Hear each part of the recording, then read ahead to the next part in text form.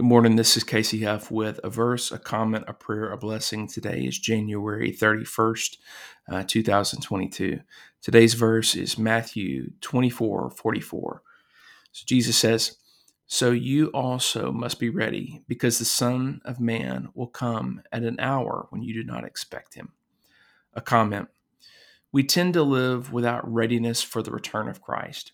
Maybe the idea is embarrassing to us. Maybe we do not want to be perceived as fanatics. Maybe we simply do not take God's word seriously. Yet, Jesus commands us to be ready. We ought to be sober minded, living with anticipation for the day when we will see him face to face. Are you ready? Now, a prayer. Oh, Jesus, prepare our hearts for your return.